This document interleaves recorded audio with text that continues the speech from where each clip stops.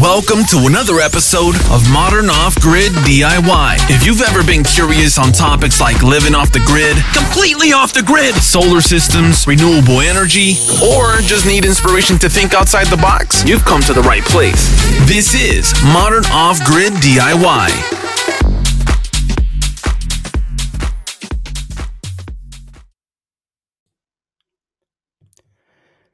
Hey everyone, welcome back to another episode of Modern Off-Grid DIY. And congratulations everyone, it is 2020. Happy New Year. Yes. Oh man, I hope everyone's New Year was safe at least.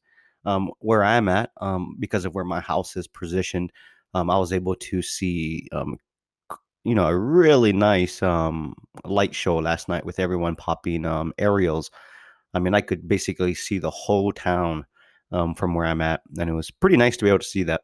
So it's not like I only seen like maybe one fireworks going up in the sky, but I seen all of them, and I could just walk out on my porch or sit in my living room and just sit back and look at it, right? So that was pretty nice. So I hope you guys was safe and everything. Hope you guys enjoyed if you guys had any parties. That's the weird thing. I'm aware that for like Hawaii and some other places, like New Year's is like the big thing, but for a lot of people in the mainland USA, it's 4th of July. Yeah, it's kind of weird. So it just depends on where you're at, but I believe majority of the people in the mainland, they really celebrate 4th of July, right? So your guys' day is coming, right?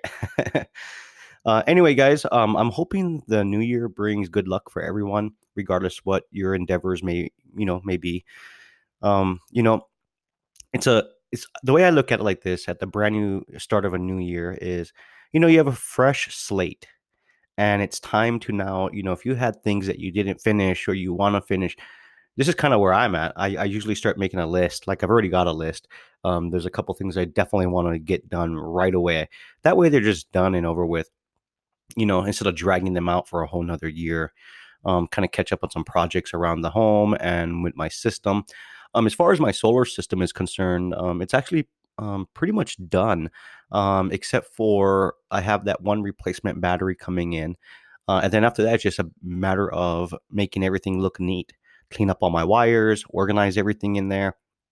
And we just let the system do what it's supposed to do, right?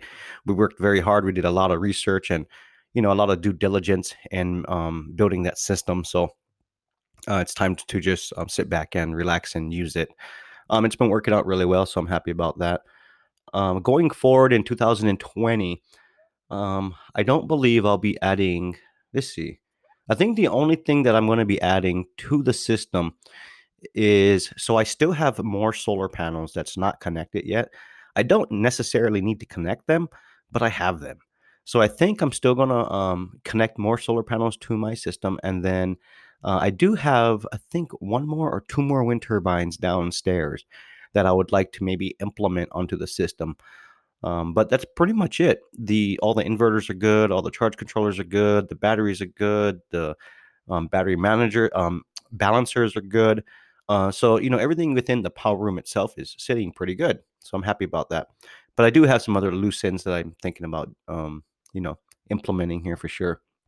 So for those of you who are starting fresh in the new year and you guys have been saving money and trying to get into the solar game or the wind turbine game, or just thinking about buying land in general for your homestead or for your setup, or even just buying an RV so you don't, whatever it may be, take it easy. It's one step at a time, guys. But it is a new year. So, hit the ground running. That's the way I like to look at it. Hit the ground running. You'd be surprised if you keep the motivation up, how fast you're able to accomplish a lot of the things that you want to accomplish, right? It's when we start dragging things out, and I'll be the first to admit, I do drag some things out, like personally within my own life, right? There's some things in my house that I definitely want to finish up, and so that's why I'm making it a priority right now. So definitely want to get that squared away.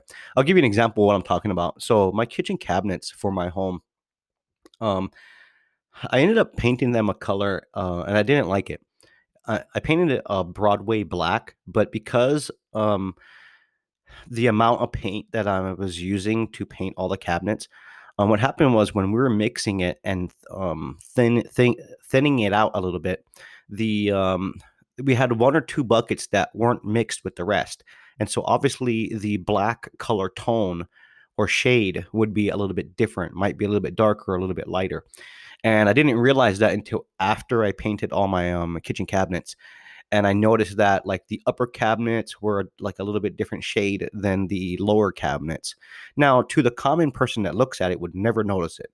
But because, I'm really looking at the cabinets because I'm the one sanding them and, painting them and all that, I can obviously see my mistakes. And so what I did was I removed the cabinets and I resanded them back down. And I'm actually now repainting them again, but making sure that all my paint is mixed at the same rate and thin at the same rate. So that way I have the same color tone or shade across all my cabinets. So that's where I'm at right now. I actually have them removed. I just need to resand them and spray another color on there. The same color, of course, but just all mixed together. And then I can go ahead and slap that in. Now, I'm hoping to have a nice, interesting project come up on my YouTube channel because I want to do a epoxy countertop. So I actually purchased all the epoxy resin and all the stuff I need. Oh man, like over a year ago, almost 2 years ago. In fact, it's just been sitting. So I have all the stuff available to me to actually make the countertop, but I need to finish placing all of my cabinets in place so that way, you can create a form, start measuring and start figuring out how big of a countertop you're going to make. And so definitely stay tuned for that video because I'm going to try to document that one as best as I can within reason, obviously. The one thing about like the whole YouTube thing, I'll give you guys an example. A lot of people don't realize how much work goes into videotaping what you're doing. Like I'll give you an example. Instead of you just grabbing a hammer and nail and just hammering that nail in and being done, just hammering that one nail in, for example, takes multiple or at least one or two different camera angles and then the time setting up the tripod or whatever it may be in order to get the good shot for everyone. So there's a lot more. I mean, it just makes whatever you're doing like 5 to 10 times harder because all you're focused on is not only the work, but you're focused on trying to get the best shot for your audience. And I don't think people, unless you make videos on YouTube, then you completely understand. But if you don't make videos on YouTube or anything, then I guess it would be hard to understand unless someone like me was explaining it. It's a lot of work, guys. I haven't made a video on my YouTube channel in a little bit here. The last one I made, what was it on? I can't remember what it was on. I don't have my computer on right next to me here. But I mean, I do have it on, but I can't switch over because then it'll end the recording prematurely here.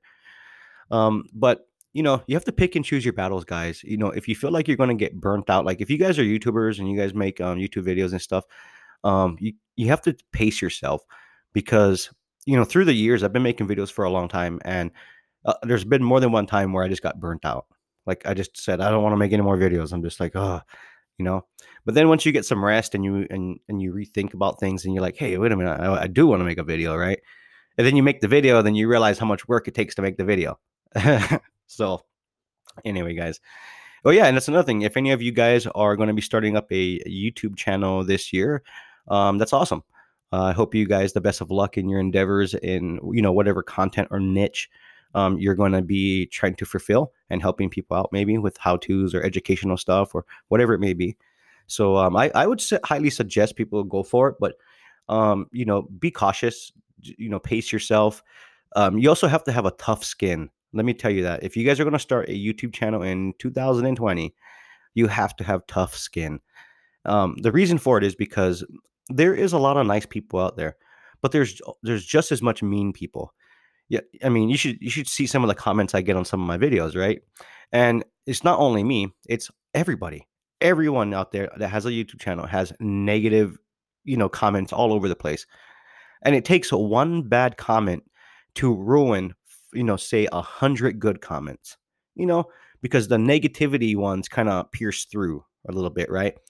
And so you have to have a tough skin, guys. Don't get your feelings hurt. I don't get hurt by any of the if I get any negative or bad comments. I mean, I just take it as, hey, it is what it is. If that person does not like my content, then he has the choice to change the channel. right? He has the choice to go and watch someone else. So that's the way I like to look at it. But the way I look at it too is that if he took the time to write a comment, then at least he took the time to watch the video, right? So, give and take. But anyway, guys, I wish you guys luck if you guys are going to be doing that. And if you guys are doing home improvement projects or solar projects, pace yourself, but, try to get as much done as you can, because as soon as it's done, it's over, right? And you can be moving on to your next project. So anyway, guys, happy New Year's and happy 2020. And I'll see you guys on the next episode.